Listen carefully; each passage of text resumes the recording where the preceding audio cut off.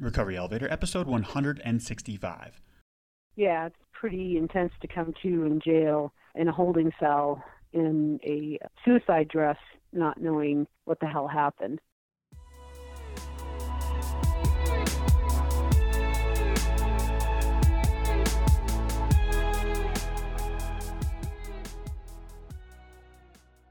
Welcome to the Recovery Elevator podcast. My name is Paul Churchill. Thank you so much for joining us.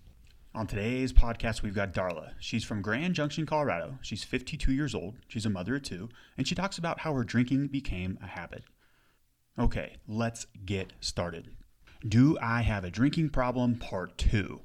Do I have a drinking problem? Part 1 came out in March of 2015. It was actually the second episode of the Recovery Elevator podcast. There's no need to go back and listen to that episode to get caught up with anything, so you can just start with this one.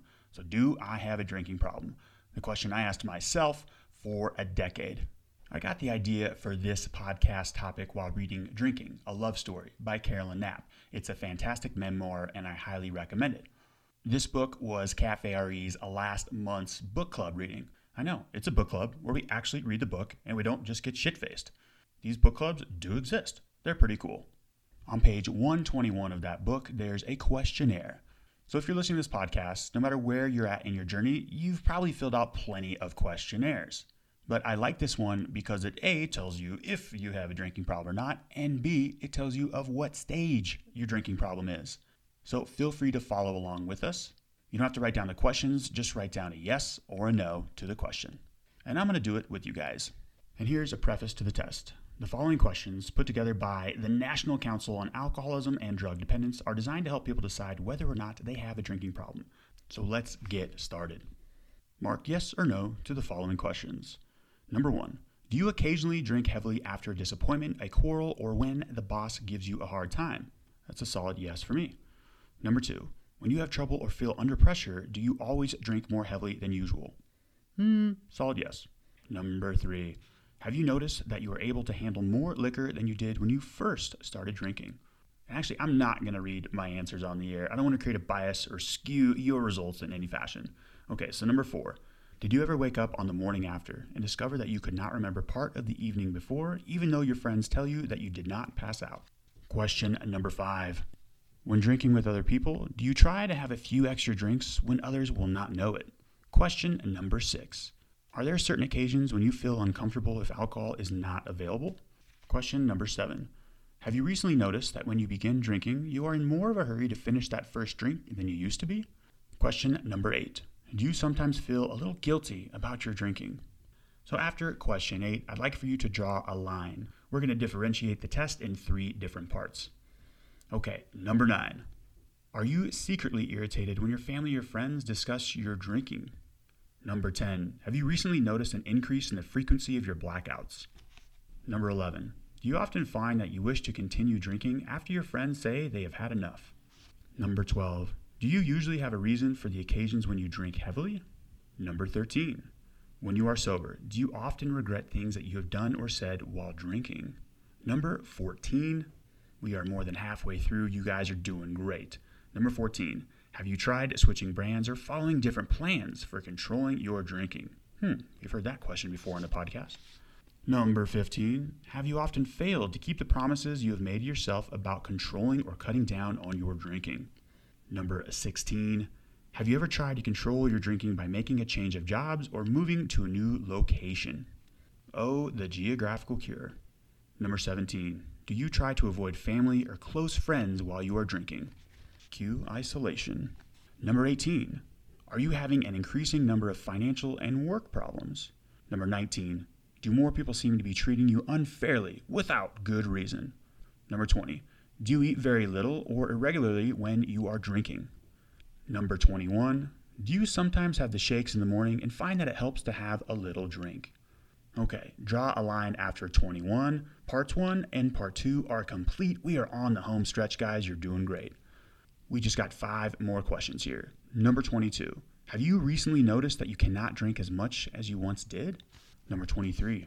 Do you sometimes stay drunk for several days at a time? Number 24. Do you sometimes feel very depressed and wonder if life is worth living? Number 25. Sometimes after periods of drinking, do you see or hear things that aren't there? Number 26, and the last question on our test today, do you get terribly frightened after you have been drinking heavily? And pencils down. Great job. That is the conclusion of the test. Now let's go to the answer key. Do I have a drinking problem?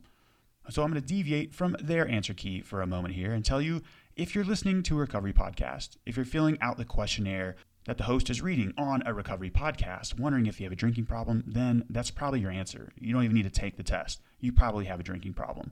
Again, that's not for me to diagnose. That's for you to diagnose. But looking back, I made this question way more difficult than it needed to be for about a decade. In the very first time I took my first questionnaire, I know I was a sophomore in college, I had a couple yeses on that questionnaire, but it meant I had a drinking problem.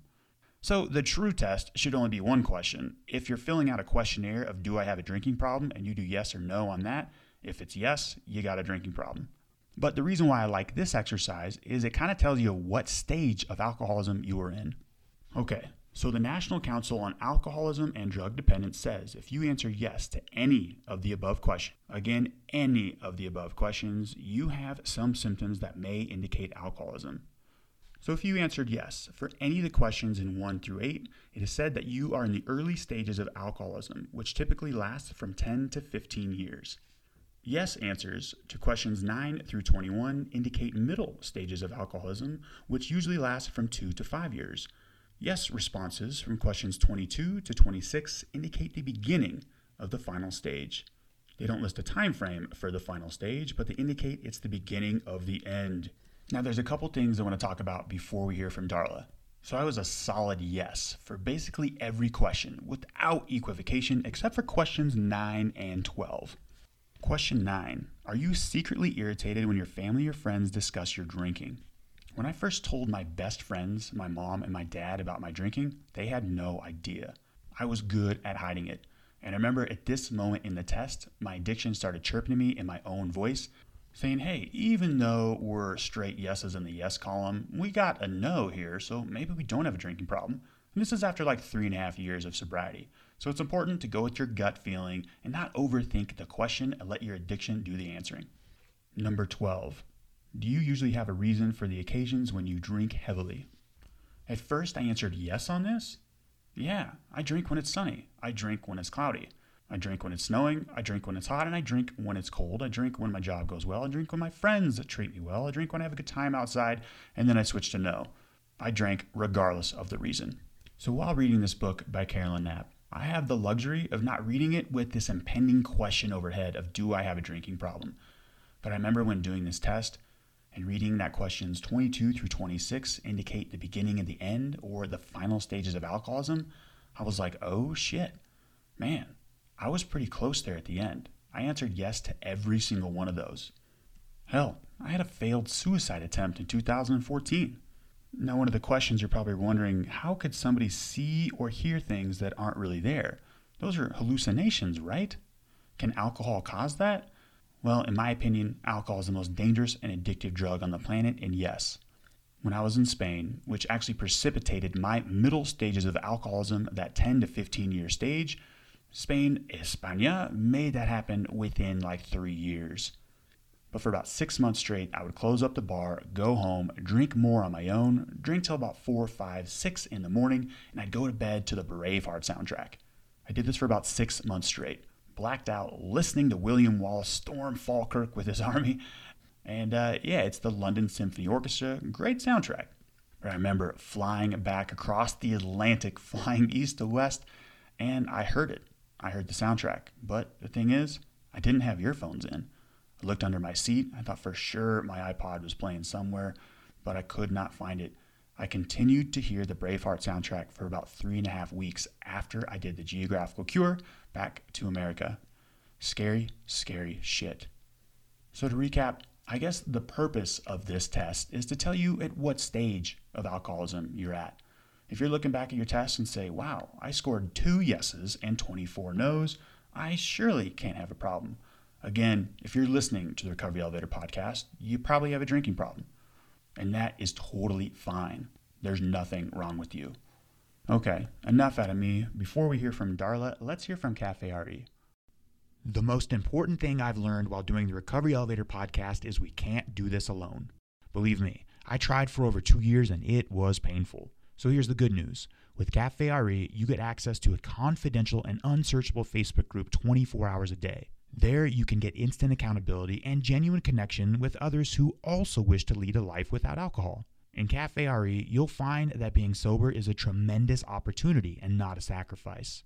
For $14 a month, you can join the conversation, be paired with an accountability partner, attend educational online webinars, attend online meetups, attend in-person Cafe R meetups, and participate in book club.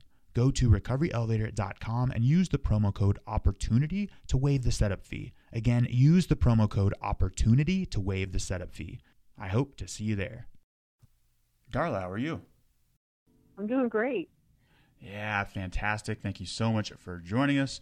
Darla, let's get right into this. How long have you been sober? I've been sober for little over 3 years.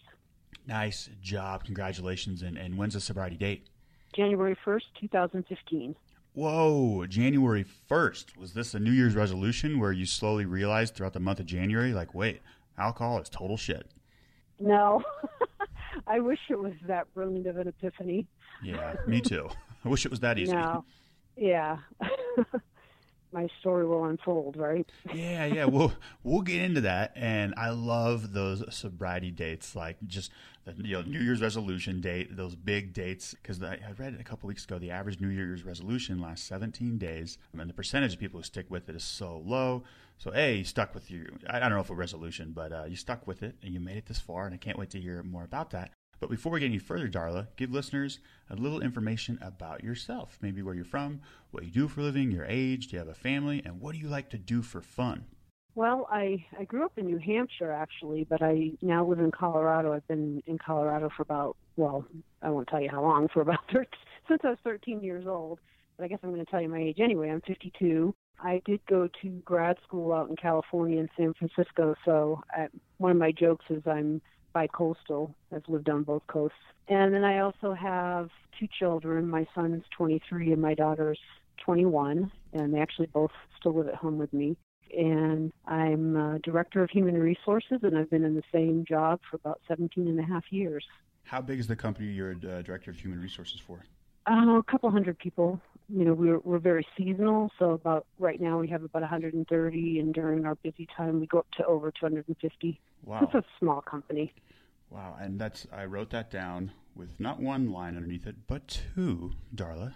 We'll circle the wagons on that question, or more on that topic in a bit. But yeah, describe your drinking habits, Darla. You're 52. When did you first start to realize that alcohol was an issue? Wow. I've thought about that a lot, trying to track back on where the train went off the track, so to speak. And, I think ultimately I've come to realize that I've always been an alcoholic. I've had alcoholic behaviors my entire life, but I didn't actually drink alcoholically. I didn't run my life until I hit my mid-40s. I did some partying in high school.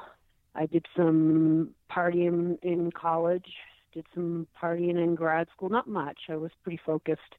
I had those wake up on the bathroom floor moments in college and walks of shame in college, and but it never ran my life. If I had to write down how often I drank, I didn't have any kind of particular pattern at the time. It wasn't until I got into my 40s and after a year or 2 after my divorce, it became a habit. It became something. It started slowly with shooters on the way home from work, just to kind of calm my nerve. And then it became half pints on my way home from work. And then I started hiding those. And then it became, a larger bottle, like a 750 that I would pour into half pints, so I could stash the half pints easier. It got really crazy and really sick.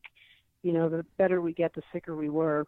And it's hard to summarize my drinking habits in a very short conversation, but, I started hiding it, and I really was only hiding it from my kids, but they knew I was up in my bedroom drinking. It started out just the weekend, like Friday night maybe, and then maybe Saturday night. And then it became, and I would never drink on Sunday. That was my rule, those, one of my rules. Hard line in the sand. Yeah. And then it became, well, let's start drinking Thursday night, and then Thursday, Friday, all day Saturday. I'm not drinking Sunday, so I'll just bump it back a day until I'm drinking every day, but Sunday. Keep going, sorry. Yeah. And then, that line moved, because then it became Wednesday, Thursday, Friday. And then when I started drinking all day Saturday, I had to drink on Sunday because I was hungover. And so I started drinking Sunday, so that moved. At the end, the only days I was not drinking was Monday and Tuesday, which I don't know why that was. I just wasn't.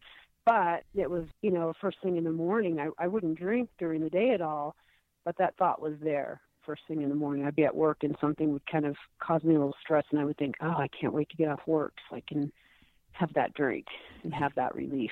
Yeah. And then can you add some? Sorry, go ahead. That's right. Can you make this chronological for us? Because you're 52 now. Could you just try to put some ages behind? Because I'm just curious of, when did you push it a day back from, okay, I'm not going to drink Sunday, so now I'll just push it back a day. Were you 45? Were you 40? Or was this like right before you got sober? Oh, gosh. It's progressive. Alcoholism is a progressive disease. And so I would say probably around 45, I started drinking regularly, and then 46 it progressed, and Gotcha. So probably the last 2 or 3 years before. Well, I've been sober for 3, so I got sober at 50, right? I'll be 53 soon. And let me ask you a quick question here. I love how you said drinking became a habit before we even know it, right? And that's at the end of the day, it's. Yeah, we're physically addicted, but even worse, it becomes a habit. I love what you said there. But you at 45 to 47, was there a significant stressor in your life that added to it, or was it just kind of happened? Probably a little bit of both. I had a pretty traumatic marriage. My ex-husband, and this is my story, not his, so I won't go into a lot of detail about that. Sure. But there was a lot of addiction there that included some pretty scary drug addiction.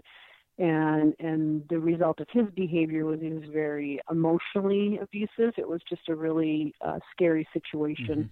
So, and that was really difficult for me to get out of, largely because being the alcoholic that I am, I wanted to control it. I wanted to be what I wanted it to be. I wanted this little nuclear family. So I hung in there in something that was very unhealthy, long past the time I should have. And I wasn't drinking at the time, but my behaviors were still very controlling. And this isn't, queen baby, I like to say. This isn't what I wanted. I want what I want, and I want it right now. And damn it, now! So I actually went through some therapy to try to manage either staying in the marriage or getting out of it. And my therapist was like, yeah, you need to get the fuck out of there. I know you said it's okay to cuss occasionally, so I will keep it to a minimum. Fine. And so that's what I did with some help from the therapist, and some, my brother-in-law helped me. I had to get a restraining order. And so there was a lot of trauma. It was very traumatic. And I thought I was dealing with everything really well. And, in retrospect, I was not. And it was a year or two after that I started drinking.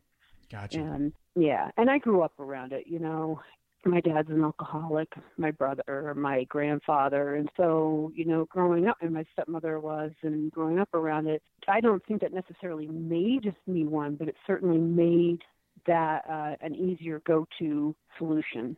There weren't barriers to it for me. Yeah, Darla, you mentioned this disease is progressive. I agree 100%. And the gentleman who has a PhD research degree from MIT right before you, he mentioned that clearly this is a disease. It's genetically passed on. And you mentioned that your father was an alcoholic, and that's a question that I want to sprinkle in a little bit more throughout these interviews, because the answer is always yes. If it usually is, it's like, hey, is there somebody in your lineage that also had trouble with alcohol? So it was just on one side of your family too? Do you have any siblings who are also going through this as well?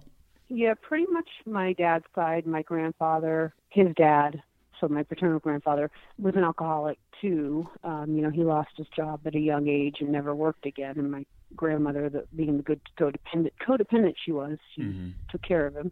And then my dad, he's never really self-identified as an alcoholic, but I remember as a kid getting in the car and he'd be like, is this a 1-beer drive or a 2-beer drive? And he would pack his beer cooler accordingly to how far we were going. And, as I got older, he started drinking with me. and that was really cool. Or so I thought. Yeah. And then my brother does identify as an alcoholic. He is not in recovery, and he's had more DUIs than I. That's one family record I'm going to let him keep. And you got this one, bro. Yeah, I used to try to compete with him on everything, and I'm going to let him have that one. Sure. And, he's also had domestic violence issues, all from alcohol, but he's not willing to give it up. And so he self-identifies as an alcoholic. Okay. And my sister has addiction issues. So, yeah, I would say it's pretty predominant in my family. Does your father still drink? He quit. I don't see a lot of him. He's in New Hampshire. He has prostate cancer. And as a result of that, yeah, he's doing well. He has stage 4, but they have it pretty well under control. And I believe as a result of that, he has decided to quit drinking his nightly whiskey and his weekly handle of whiskey habit. And he now smokes marijuana for his cancer. Sure. Yeah. Yeah.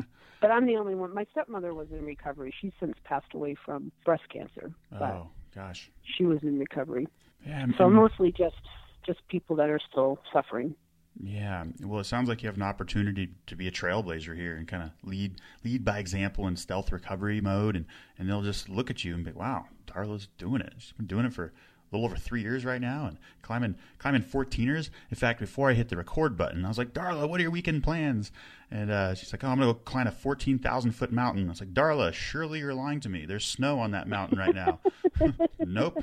Turns out these mountains can also be summited in the wintertime. Yeah, it's pretty cool, Darla. I'm pretty excited about it.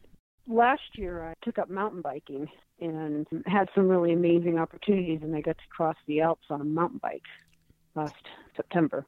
With a group of women. Oh, wow. I bet that was amazing. Yeah, it was really, really amazing. Couldn't have done it drinking. None of that stuff. Yeah, 14er, hungover, or drinking. That's like extremely dangerous, first off, but it probably just won't happen. I mean, they're long, epic journeys. And you mentioned earlier that you don't drink on Sundays. Were there any other rules that you put in place to say, hey, look, I got to get this under control. I'm not drinking this time, that place. And did those rules work? Well, yeah, no, you pointed it out kind of already that they kept moving. It was never going to be Sunday, and it was never going to be during the week, and it just kept moving. And like I said, in the end, the only days I wasn't drinking regularly was Monday and Tuesday, and I suspect that would have changed as well. I still had the rule in place I wouldn't drink during the day at work, but I certainly did go in hungover. So, yeah, I can't really think of any other rules I put in place because it just was happening so against my will. It was the craziest thing when I look back. I just really was drinking against my own will in the end.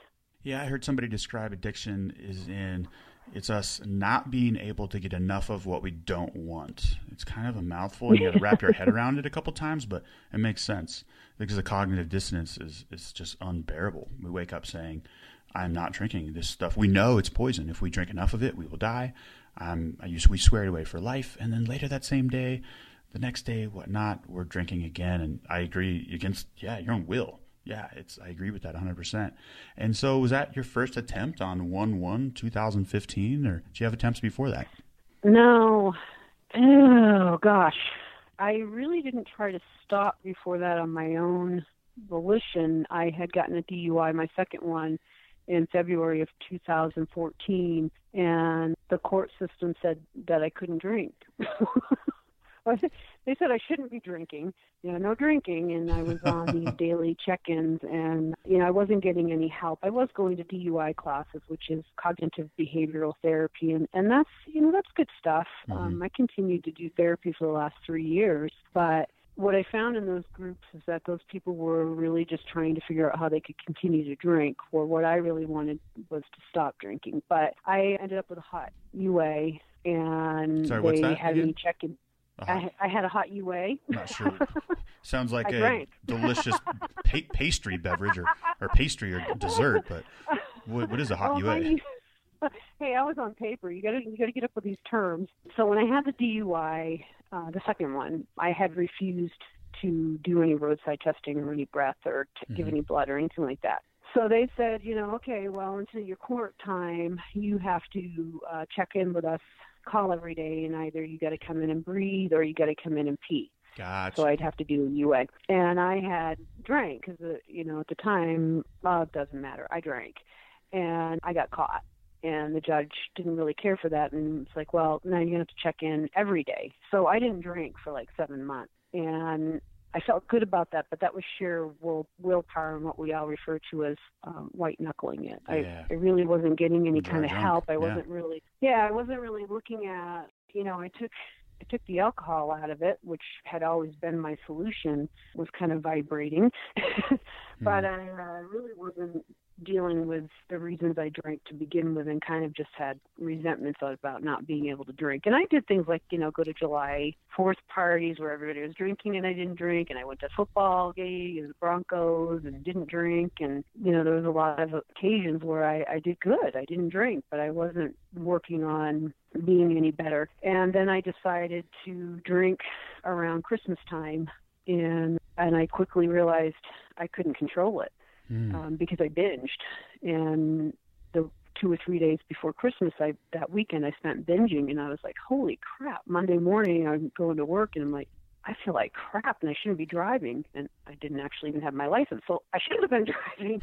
And, you actually really shouldn't have been driving. I really shouldn't have been driving. Gotcha. You and the state of Colorado were on the same page there. Yeah, not proud of my behavior. And so then I decided, well, I don't want to be drunk on Christmas. My kids were really, really happy that I wasn't drinking. But I didn't drink for another week. And New Year's Eve, I decided I was going to drink. Well, I now realized what was happening is I was relapsing. I didn't have the language for it at the time. But I decided to drink New Year's Eve. And long story short, I ended up in a blackout drunk and found myself the next morning in jail. Nice. Yeah. Third DUI. Oh, third DUI. Not nice. Yeah. But let's cue the expedition of the sobriety process. I'm sure that sped up the process a little bit, was a eye-opener. Yeah. It's pretty intense to come to in jail in a holding cell in a suicide dress, not knowing what the hell happened.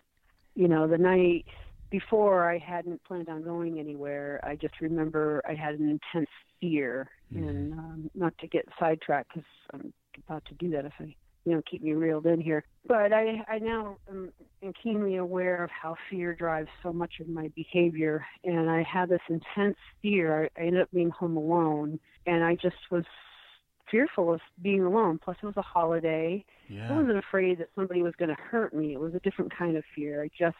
It's a real trigger for me, loneliness.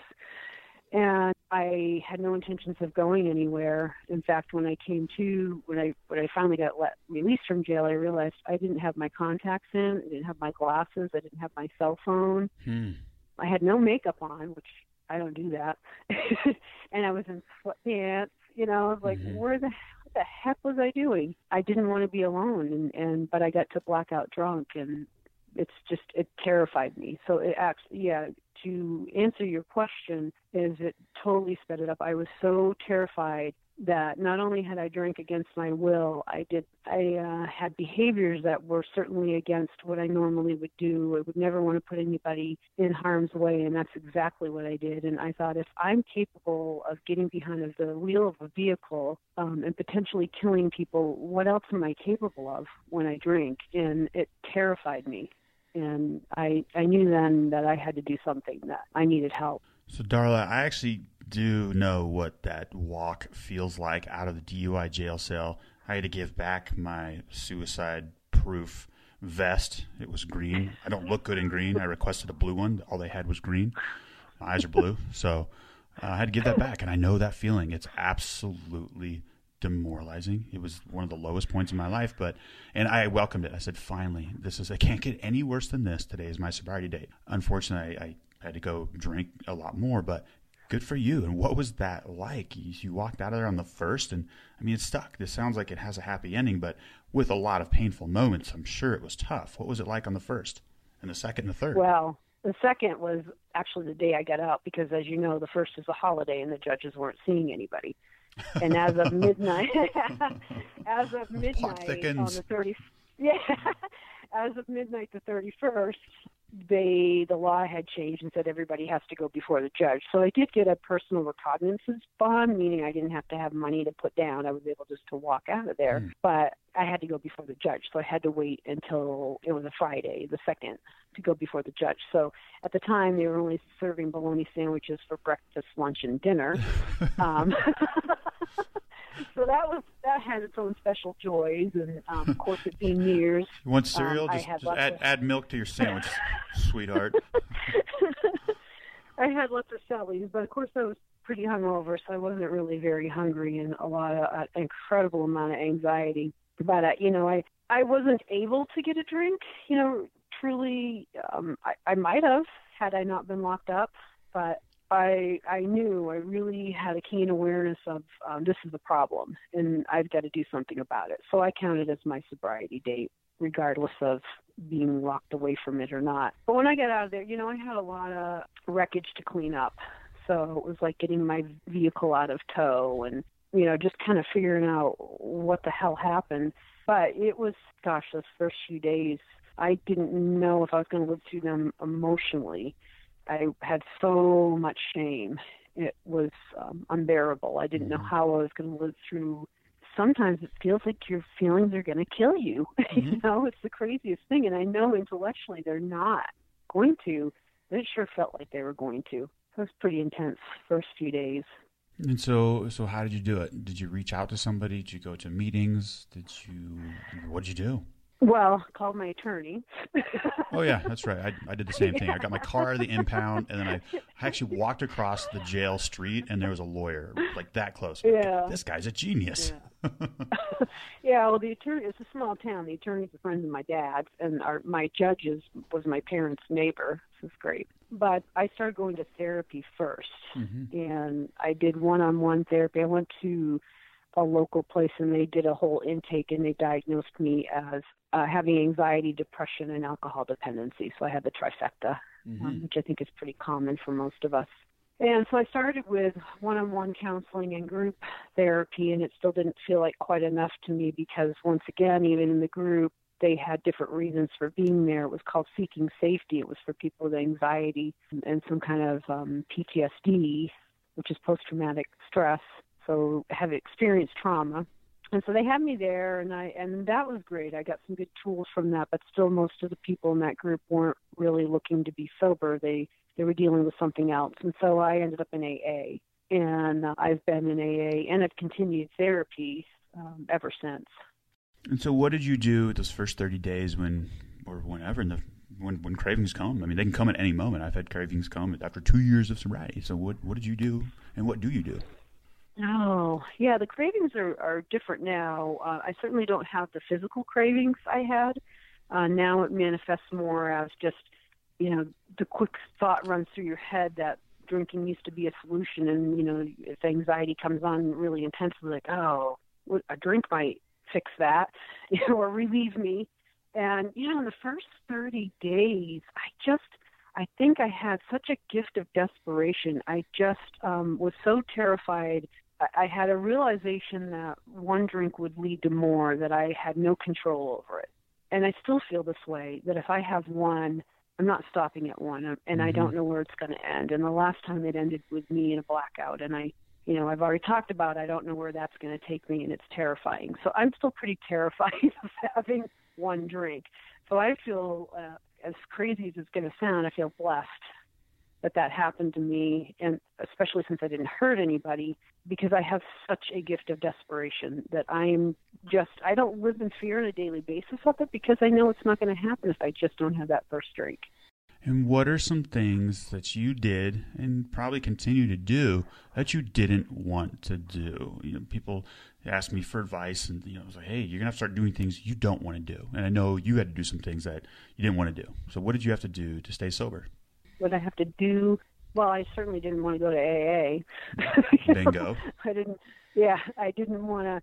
I don't necessarily, I've heard you talk about this, and I agree that I don't really want to use labels for myself, but I think it was really helpful for me in the first 30 days, first year of recovery, to identify as an alcoholic so I could get the treatment I needed. But I didn't want to admit that I was an alcoholic.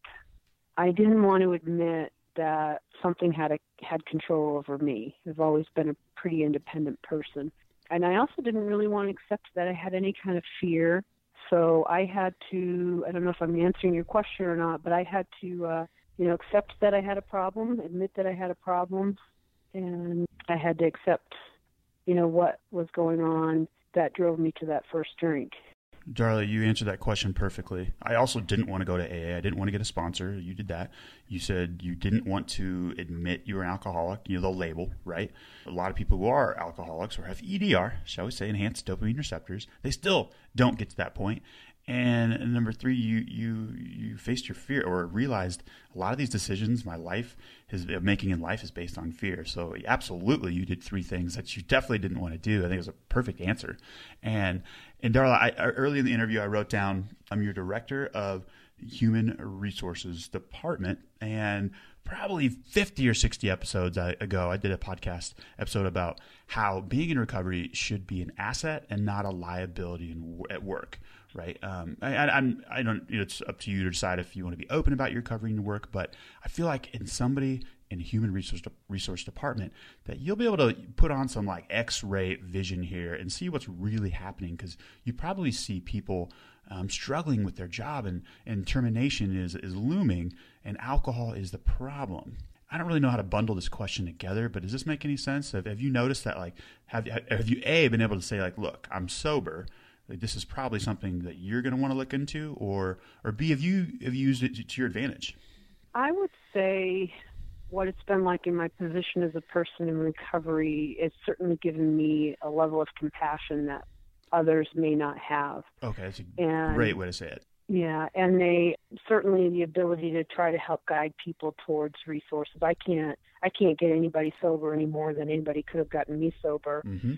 But like you said, I can be an example and I can show compassion and love and, try to work with people. And yeah, I mean, just as recently as yesterday, I was talking with a guy whose wife was in jail for domestic violence. And I said, had she been drinking? And she had worked for us at one point, and I know she has a drinking issue, and he's talked about it. And he said, yeah, she'd been drinking all day, and he just got done dealing with DUI stuff. So there's lots of opportunities to be like, hey, I'm here to support you. I'm not fully open and out about it, and that's something I'm really praying about. I do have my concerns about stigma. It's a small town, and I view myself, and it may be wrong to view myself this way, as a professional in the community, that I have a lot of contacts, and that can be a very positive way to make an impact. And I'm doing that slowly. I'm kind of open about my recovery as I'm led to be, as I think it's going to, if I'm led to that it's going to help somebody, then I will do it. I don't do it just because I think it's something that's really cool that I did, which I do think it's really cool that I did. And I think I'm a freaking superhero, for doing it. But me too. You are. Yeah. It needs to be what's going to be helpful for that other person. Like, even today before I came on, I prayed about, I want to help, I just want to be of service to somebody. And so my bosses know about it. I had to be open with them, and because I had to go to work release. And so interestingly enough, the way my higher power works is my boss's best friend is really involved in AA in Denver. And so he totally was supportive. But that's a little off the topic. So, yeah, I do have a lot of opportunities in my professional dealings to share, but I am careful on how I do that. Yeah, and that's all on your own time. And you're Darla, I've never seen you and Superwoman in the same room at the same time. So you actually could be Superwoman. And I don't know. So I think the most badass thing about you, Darla, is you're sober. And it does not surprise me that you're a director of a human resource department for a pretty large company. A couple episodes ago, I said, what does an alcoholic look like? What does somebody with EDR, enhanced dopamine receptors, look like? And gosh, we are high achievers, high earners. We're highly educated.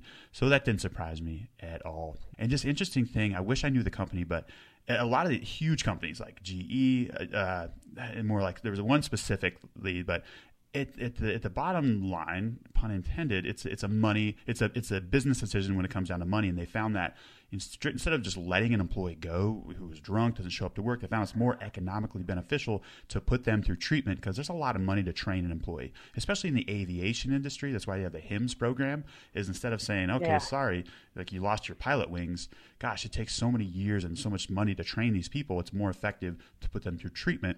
I don't know. I don't really know where I was going with that, but I just want to throw that out there. And Darla, I'm going to have the pleasure to meet you in person in October and up at 12,750 feet in Cusco. Tell me why you're going on this trip to Peru.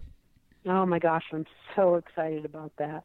I just really like to challenge myself. And, one of the things I always wanted to do was travel. And I've had these opportunities have come up, and been in a position to take the opportunities when they come up. And this is such an affordable trip, and I'm going to be with other people in recovery. The last trip I did to Europe, I was with a group of women. They were not in recovery. They weren't alcoholics, but it's just going to be I'm just so excited about the opportunity to share this adventure with a group of sober people and have service wrapped into it. This is an amazing trip. I'm really grateful you're putting this together and that I can be a part of it.